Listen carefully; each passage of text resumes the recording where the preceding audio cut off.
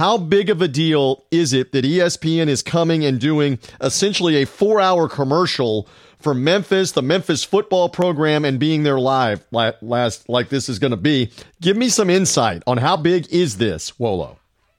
Well, it's huge. It's certainly the most hyped, the most publicized, the biggest national spotlight on the Memphis football program in history. I'm not going to say it's the biggest game.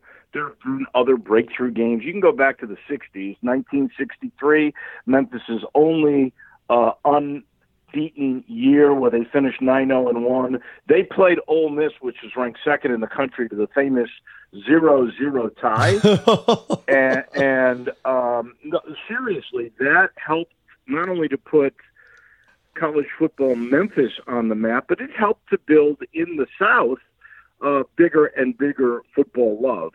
And so there have been games in the 60s and the 70s that were superb, that were the kind of things that really built your program and built the sport.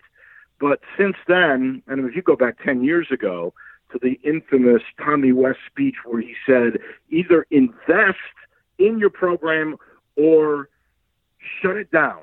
And they fired him. And, right. And that was his response, basically, because he said it was a fist fight every day just to stay alive. They did invest. I mean, as soon as they fired him, they brought in Larry Porter. That was a mistake of a hire, but it wasn't a mistake to double or triple your assistant coach's salary. So they started getting better people here.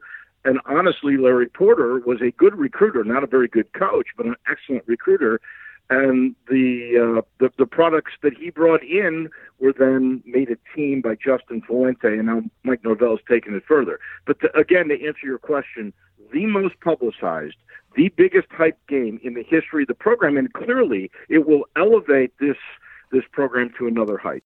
Thanks for listening to this segment of the Three Dog Thursday podcast. Reminder, hear the full show through Red Circle Podcasting.